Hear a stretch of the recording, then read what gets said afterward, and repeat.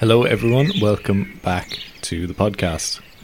This is part 3 of the Primal City series that I started back in March. I was hoping to get all 4 parts out one after the other, but as I started researching this episode, which is all about biophilia, I just kept finding more and more interesting stuff to read and more sources and different angles to take on it.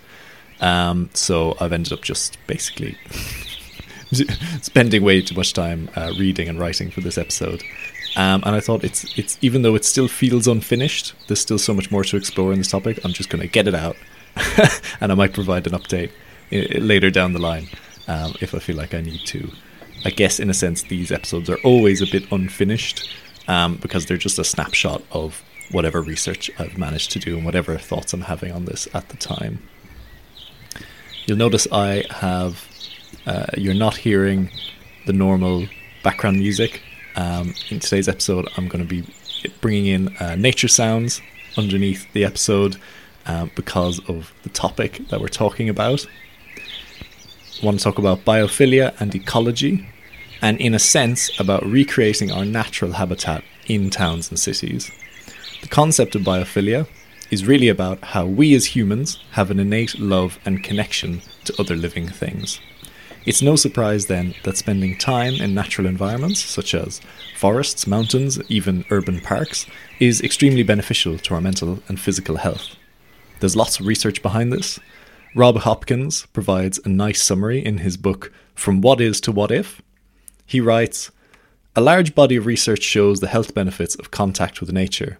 These include reduced stress, better sleep, improved mental health, including reduced depression and anxiety, greater happiness, well-being, life satisfaction, reduced aggression, improved child development, lower blood pressure, better eyesight, and improved immune function."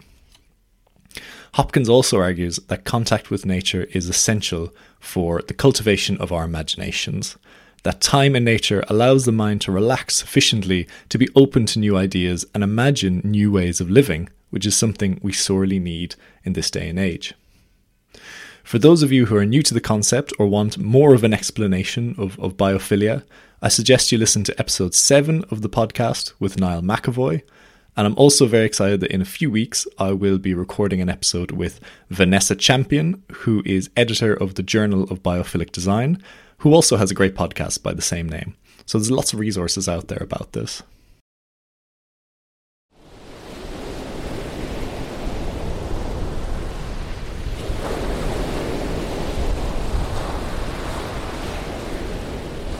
Consider that the human species has spent 300,000 years as a foraging species embedded within ecosystems. Also considering the fact that there are still foraging bands and hunter-gatherers existing in the world today. Some of our ancestors then, about 10,000 years ago, adopted agriculture and moved to more of an agricultural lifestyle. Started living in a more altered environment, but still one that was very close to other living beings. We have now spent only the last 15 years as a predominantly urban species, when in 2007, the number of people living in towns and cities reached over 50% of the global population. Those of us who live in cities can easily forget how unnatural it is for us human animals, and how we have not had nearly enough time to adapt to urban environments. The noise, air pollution, unnatural materials like concrete, and most of all the lack of other living beings, biodiversity, results in an unhealthy environment that is foreign to us as animals. Think back to the last time you were in a fully natural environment. Maybe it was a walk through a forest, a hike up a mountain, or watching the sunset on a beach. We all know that amazing sense of calm and well-being it provides us. And we do our best to take those moments of calm and restoration with us back into our busy urban lives. The thing is, that's how you're meant to feel all the time. Those special moments should be ordinary, punctuated by moments of stress and high intensity, not the other way around. Although we like to think we live in the healthiest period in history, having the best healthcare and a long life expectancy, we are actually globally in declining health. Rates of depression, anxiety, obesity, malnutrition, and a vast array of other mental and physical diseases have been rising steeply over the past 30 years. We could try to address each of these individually, for instance by developing new and better drugs. But the fact that we're facing epidemics of so many health issues at once means we could be said to be living in a syndemic. A syndemic is a synergistic epidemic, where multiple epidemics co-occur together in the same time and place and share common societal drivers. That means we need to look at the entire burden of disease together and figure out the underlying systemic drivers. I'm not so naive to think that spending more time in nature will solve all of our health problems alone. But once we take an evolutionary perspective, it is clear that most of us are living in an environment, both physically and culturally, that is not suited to us. And therefore, recreating a version of that natural habitat for Homo sapiens should have a positive impact on our health. You may remember in episode 1, I mentioned this idea that I read in the book Civilized to Death by Dr. Christopher Ryan, that in a sense, human beings are the only species that create our own zoo. And he uses the example of comparing basically a terrible zoo that he visited once, where the animals were all sick and they weren't given the right food and they weren't in the right environment, compared to a really good zoo, which I think was in San Francisco, where the zoologist had actually designed it to mimic the species' natural environment as best as possible. And although it's still not the same thing, the animals were much healthier and had much better well-being. Well, the same thing applies to us. Some of our cities and towns are just so far removed from our natural habitat, it's no wonder that we are facing health and well-being issues. And something we can do to change that is perhaps to design our cities, our urban environments, our human zoos to be more similar to our natural habitat, which is what I'm talking about today. Now, this idea that connection with nature and well-being is fundamentally connected is backed up by literally hundreds of studies. You may have heard about studies where they show that after spending time in a park, people are more relaxed, happier, and even more creative and productive at work. Often the advice that flows from this is that we need to ensure our cities have a large number of public green spaces within walking distance of residents. This is obviously great advice, and many places have a lot of work to do to meet this standard. However, if we are considering our evolutionary past, maybe this approach doesn't go far enough. The idea of proximity to public parks is a form of dualism. It says that humans live in an artificial, man-made environment, and we have to go and visit nature, which we keep in designated areas. I propose that we need to break down this distinction. However, at this point, it's worth pointing out that although the topic is well researched, the research hasn't been very representative. A recent academic paper reviewed 174 research papers on the nature and well-being connection and found that participants involved were overwhelmingly white and in wealthy countries. Rachel Gould of the University of Vermont, one of the researchers of the review paper, says, "There's nothing necessarily wrong with the existing findings. Those findings are important, but we have reason to believe that they may not apply to the entire population. In order to allow this work to influence sustainability action and to move us towards sustainability, we need to know which of the effects are universal and which are culturally specific."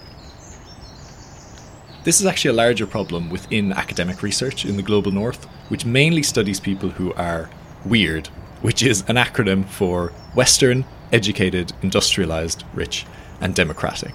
And indeed, many people who are studied in these kind of big research studies also tend to be university students, because they're the people who are on hand and have the time to contribute. And so we tend to study this very specific group of people and then try and draw conclusions about all human beings everywhere. Also consider that just because a park exists doesn't mean that all members of society are able or feel comfortable to use it. There's been a number of research projects in the UK over the years that consistently found that people who are white, wealthier and better educated have better access and make much more use of public green spaces, compared to people from minority ethnic backgrounds or those who have lower incomes or education levels, and even those who have a disability or long-term illness. The UK charity Groundwork released a report in 2021 with similar findings, calling for the role of parks and green/blue spaces in urban areas to be reimagined putting communities and local people at the forefront of decision making when it comes to their design and management. This will help efforts to level up local economies, improve the physical and mental health and well-being of those suffering greatest health inequalities, as well as tackling climate change and supporting nature recovery. Research by Dr. Bridget Snaith at the University of East London found that different ethnic groups had different preferences for landscape design styles, which may affect their use of certain spaces. Seeing as 95% of landscape architects in the UK are white, it begs the question of whether our parks are white by design, unconsciously or consciously excluding large parts of the population. In fact, this is a wider issue within built environment professionals. Architects, planners, urban designers and engineers are also overwhelmingly white and unrepresentative of the wider population. This is a good reminder for me that when I'm talking about the urban design of cities and how it needs to change, I need to be mindful that my tastes and perspective is not representative of the wider public. And so any changes to local neighbourhoods needs to be meaningfully co-created with that community. So let's explore some ways of making our cities more ecological and more human, bearing in mind that how that looks will vary depending on the place.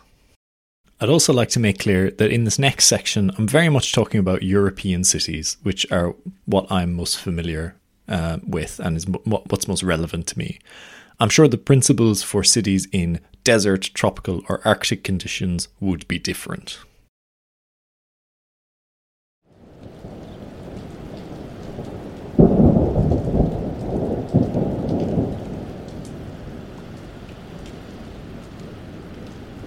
I've been thinking that there might be 3 levels of depth to our way of thinking about biophilia in towns and cities. At the most superficial level, we might say we need more green, and use words like green infrastructure and urban greening. I am guilty of these abstract superficial terms too. Although well-meaning and on the right track, this approach ultimately stems from plant blindness, or lack of knowledge about plants, their roles and needs. We look out at a forest or a public park and say, wow, look at all that green, without any inkling of the complexity and diversity at play. If we start from this point, we risk investing time and money in urban greening projects, there's that word again, that are ultimately lackluster, prone to failure, or are culturally and ecologically inappropriate for their location. One step better is to recognise that we should prioritise planting native plants, or to specify plants in our designs that fulfill a certain purpose, such as pollination, water purification, or trapping air pollution. Certainly this should give us better results, but this is still a human-centric and individualistic mindset, which sees all plants as singular things that we can deploy to fulfill a service for humans. I've spoken with a number of previous guests about, for instance, the way trees interact and communicate with each other, sharing information, water, and nutrients through the roots, and even through chemicals in the air. But really, no individual species exists in isolation, although we humans have been trying our best to do just that. In an intact ecosystem, a wide diversity of plant and animal species coexist, compete and collaborate together, creating an overall healthy environment for all. In other words, it's a system. There are individual components, but together they create a wider system behaviour. When we pick one of these species out and plant them in a concrete box on the side of a busy road, the plant may grow, but it's no longer part of that thriving, healthy system. What we need in cities is to create the conditions for these ecosystems to thrive. That will take more than a small number of individual plants, isolated from one another, in planters. Plants are the foundation of an ecosystem, but they also need something: soil. Look out across a cityscape and it is clear that we have way too much hard surfacing to allow for the interconnected subsoil ecosystems to flourish. What is driving this need for impermeable hard surfaces is largely transportation and storage infrastructure for cars. Roads and car parks cut across our cities, separating ecosystems and creating dangerous conditions for urban wildlife. It seems obvious that a reduction in car ownership and use and a move towards lighter, smaller and more efficient transport systems should be an opportunity to rewild our cities, bringing birdsong, the rustle of leaves and the smell of herbs to every street. Another risk of a lack of plant diversity is that the plants we ignore are at risk of extinction. A recent study from the Smithsonian Institute analysed 85,000 plant species and found that about half of these could be categorised as losers or potentially losers of the Anthropocene because they are not deemed useful or important to humans and therefore their numbers are dwindling. The winners are largely those plants we cultivate for crops or for materials. A Guardian article reporting on the study reads, "The results suggest that in the future there will be a lot less biodiversity, which in turn will drive a loss of animal diversity and make ecosystems even more vulnerable in the face of extreme weather, changes in climate, or more degradation due to human impact." Cities could either contribute to this unnatural selection by planting more and more of the same charismatic plant species, I'm looking at you, Japanese cherry blossom, or they could become living seed banks where a vast diversity of native and appropriate plants are cherished, whether they appeal to our modern aesthetic sensibilities or not. And I'm thinking of places like Kew Gardens here in London, which literally is a kind of safe place and a reservoir for many kinds of different plant species that are protected there. And so if they go extinct in the wild, there will still be specimens that exist in places like Kew Gardens that are protected. And that means there's possibility that they could be rewilded and reintroduced again. Another interesting example is the ginkgo tree, which is native to China, but because of land use change and the destruction of natural habitats, has essentially become extinct in the wild, or is almost extinct in the wild. But in fact, you find these trees, ginkgo trees, all over cities on the east coast of the USA. They were brought over by settlers hundreds of years ago, and they absolutely thrive in that climate, apparently.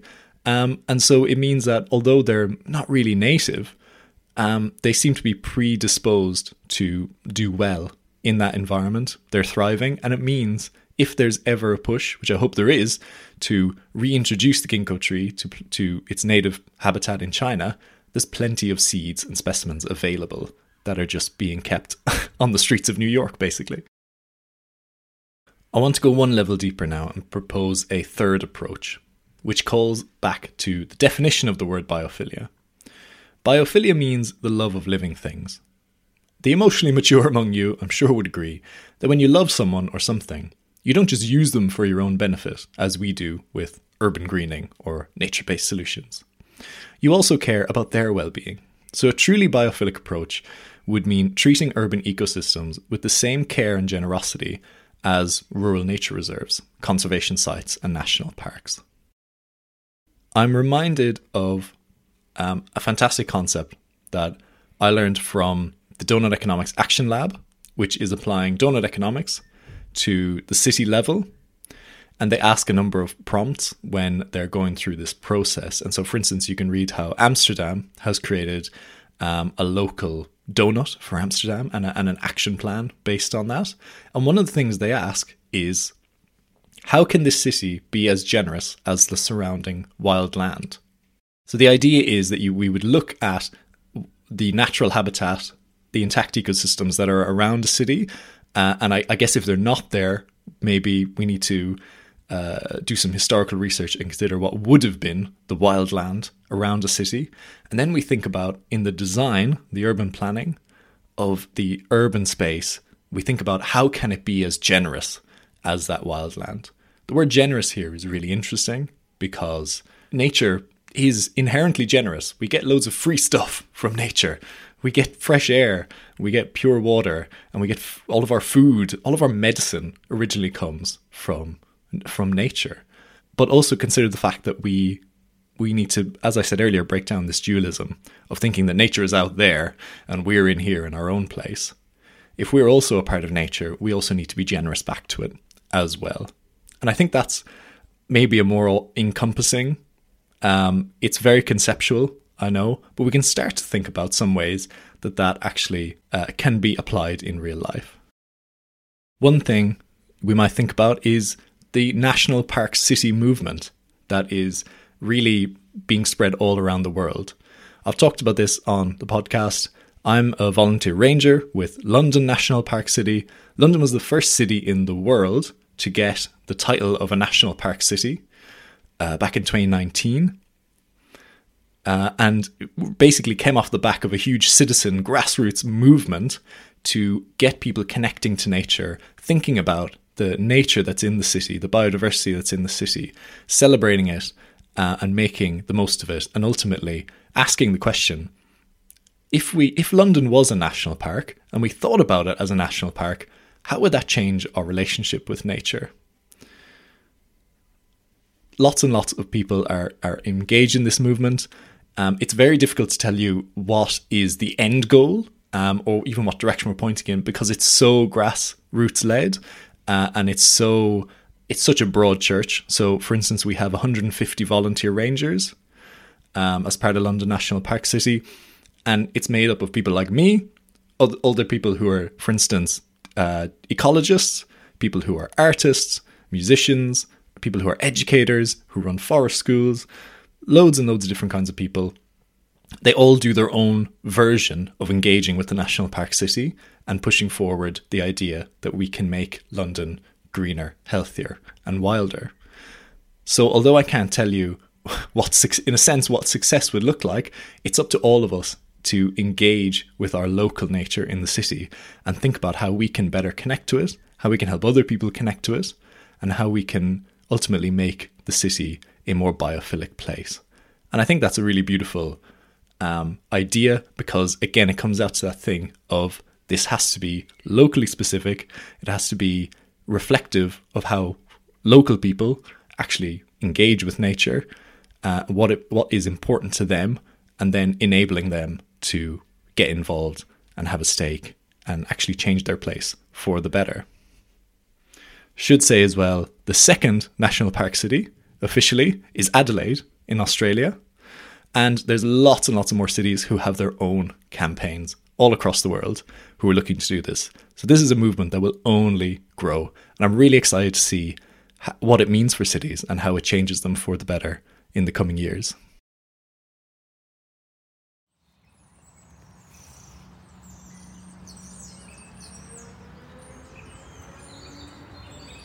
The final thing I want to talk about, bringing it back to the topic of this whole series, is evolution. I mentioned earlier that humans have not evolved significantly to deal with the urban environment. But it seems that this isn't true for all species. In the book Darwin Comes to Town, Dutch biologist Menno Schulthuysen, probably not pronouncing that right, apologies, Menno Schulthuysen argues that cities should be thought of as not one ecosystem, but as an archipelago of island ecosystems. Your local public park is a distinct ecosystem, which is different to another park 10 miles away, or the vegetation along the railway tracks, or your neighbour's back garden. Each of these different micro-ecosystems contains species that are either lucky enough to be pre-adapted to them, such as pigeons who happily perch on buildings because they evolved to perch on rocks and cliff edges, or species that have literally evolved within the urban environment. A famous example is the London Underground mosquito, which is a distinct species of mosquito with unique genetics and behaviour which is only found within London's underground tunnels. There are also more subtle examples. Researchers in Nebraska found that over a period of only 30 years, the anatomy of a particular colony of cliff swallows changed. These birds, which usually nest in cliff faces, began nesting instead in newly built concrete highway bridges. This meant that they were coming into contact with a lot more motor vehicles, and unfortunately many were killed when they couldn't take off from the ground fast enough to escape speeding vehicles. It turns out that having a shorter wing means that you can take off quicker, and so evolutionary pressure started to reward the swallows who had slightly shorter wings. Schulthuysen writes, "The conclusion was inescapable. Only cliff swallows with wings short enough to take off vertically from the tarmac to escape an oncoming car had managed to get away and spread their short-wing genes in the gene pool. The tardier long-winged ones ended up as X-swallows on the hard shoulder, their long-wing genes excluded from the gene pool, and as the surviving swallows became even better adapted at evading approaching vehicles, the numbers of casualties plummeted." The author makes the argument that cities should be considered as their own novel ecosystems, or in fact a series of novel island ecosystems carved up by paved surfaces and roads. Many species cannot survive in cities, and yet they also create unique homes for many others, including lots of exotic species. Because of human activities, there are pockets of ecosystems that are very challenging and can only be populated by particular well-adapted plants and animals. For instance, in northern latitudes, with cold winters, we cover our streets in salt to melt the ice and make them safer for travelling on. But all this salt has to go somewhere. It gets washed away into surrounding soil, giving roadside green spaces a much different, saltier chemistry. Because of that, only a particular subset of species will thrive in these conditions. You can see how this gets incredibly complex. Our initial reaction may be to lament the destruction that humans have caused and to feel, like many environmentalists do, that the world would be better off without humans in it. Schultheisen acknowledges this, writing, "It's time to own up to the fact that human actions are the world's single most influential ecological force. Whether we like it or not, we have become fully integrated with everything that goes on this planet. Only in our flights of fancy can we still keep nature divorced from the human environment." However, he takes a more positive look at this and stresses our interconnectedness with natural systems, writing, "When talking about nature, why do we always implicitly or explicitly factor humans out of the equation? Why consider that ant nest hanging in that tree over there as natural, but our human cities not? Why do we admire the leading part that these ants play in the ecological workings of their bit of rainforest, but at the same time do we express disgust at the way humans may dominate a landscape? There is no essential difference." He goes on to say, "I consider human cities as a fully natural phenomenon, on a par with the megastructures that other ecosystem engineers build for their societies. The only difference being that whereas ants, termites, corals and beavers have been maintaining their roles at a stably modest level for millions of years, the scale of human ecosystem engineering has grown by several orders of magnitude over just a few thousand years." Schultheisen puts forward some ideas for how urban designers can consider evolution in our work. What he calls guidelines for building with Darwin, 4 rules for evolutionarily informed urban nature planning. Number 1, let it grow.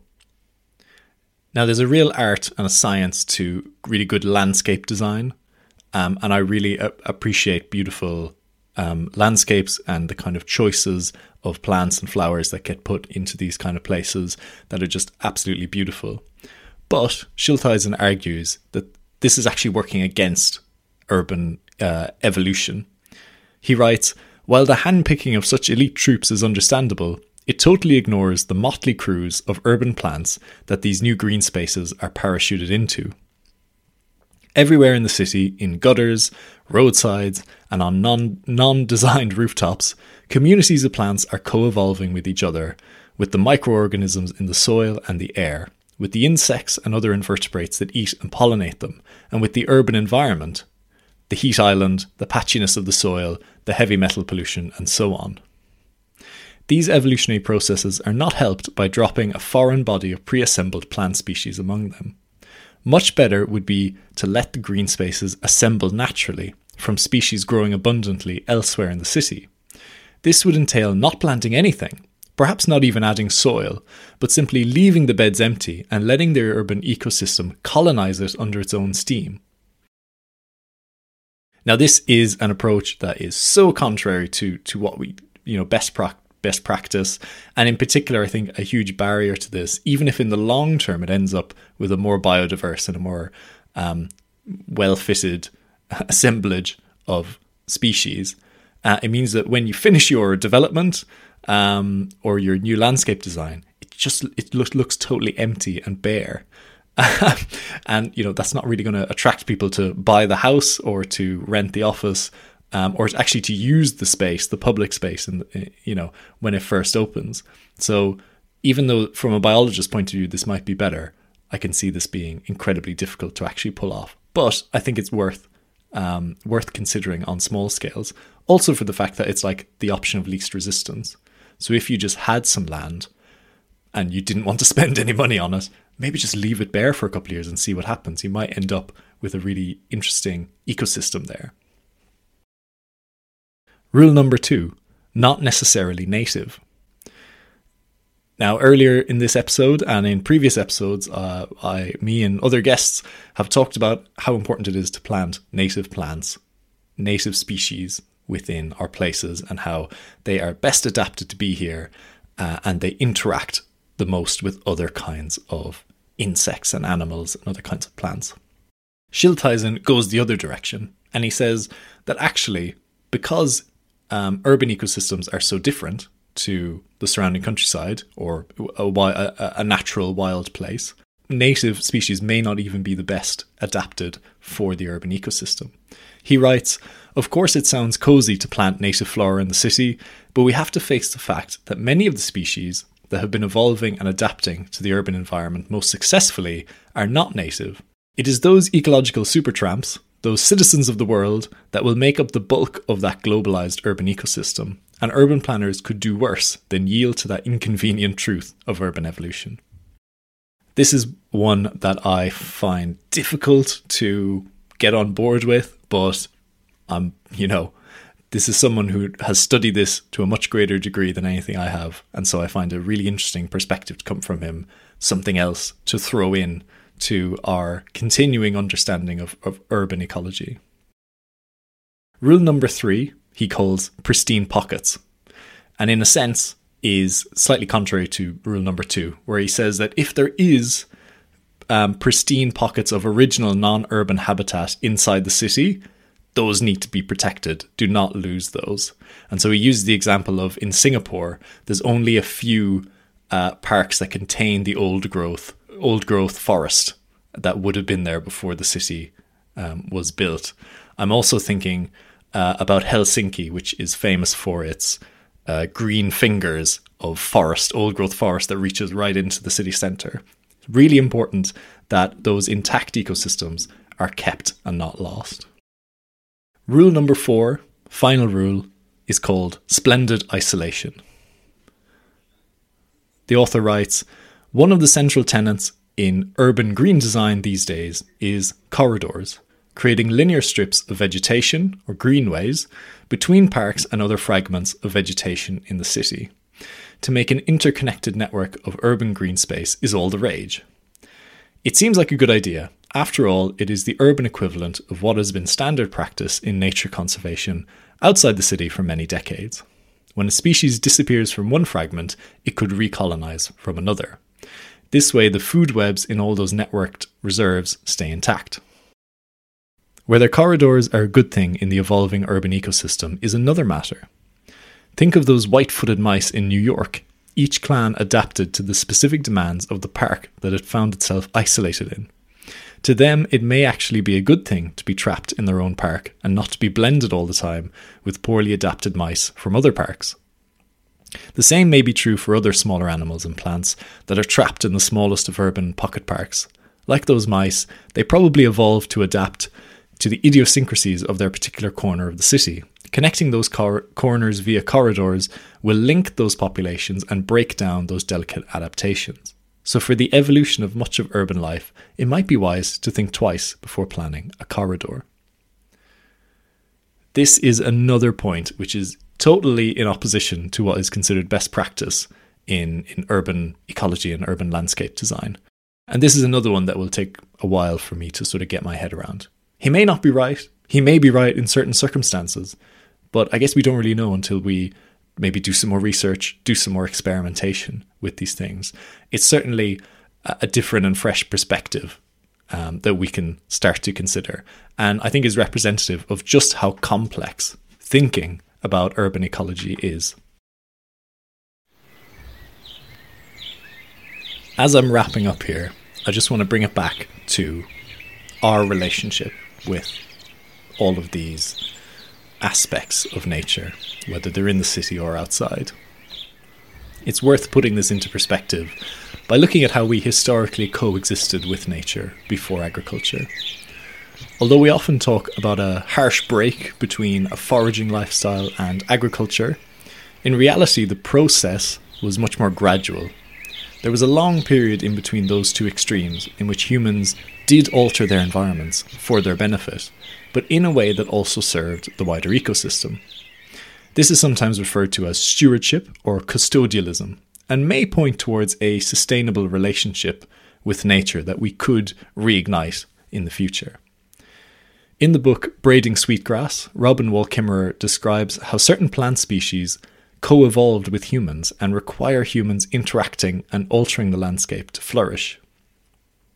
For example, Native American groups, such as the author's own Potawatomi tribe, would harvest wild sweetgrass to make baskets. They would follow the principle of the honourable harvest and never forage more than half of what they found. This allowed the sweetgrass to regenerate rather than being constantly depleted. However, recent scientific study by Wall Kimmerer and a student of hers reveals that when wild sweetgrass is left unharvested, its numbers actually decline. The plant needs humans to play their part in the ecosystem, to thin its numbers and to stimulate new growth to come through. Michael Pollan and Sarah Ichioka also talk about this concept in their book Flourish. They write, "The concept of stewardship or guardianship reveals the important possibility of humans neither being subsumed into nature nor being completely separate, but instead being able to participate as part of nature. For the avoidance of doubt, we are not advocating a return to a pre-agrarian civilization. Instead, we are interested in how human cultures, and in particular designers, can shift our patterns of thinking so that we become active participants in the web of natural systems. The potential exists for humans to reach a state of co-evolution as nature in which the connectivities of humans and living systems are jointly served." I'm going to leave it there for this episode. Biophilia, ecology, all of this is such a huge topic. I feel like I've only scratched the surface here, but hopefully I've given you a couple of interesting ideas to consider and to follow through with. All of the sources for everything I've talked about here are in the podcast description. There's loads of great books that I reference, which I really recommend that you get a copy of, get copies of, and read more if any of this has piqued your interest. Thank you so much for listening, and I'll be back again with more episodes very soon.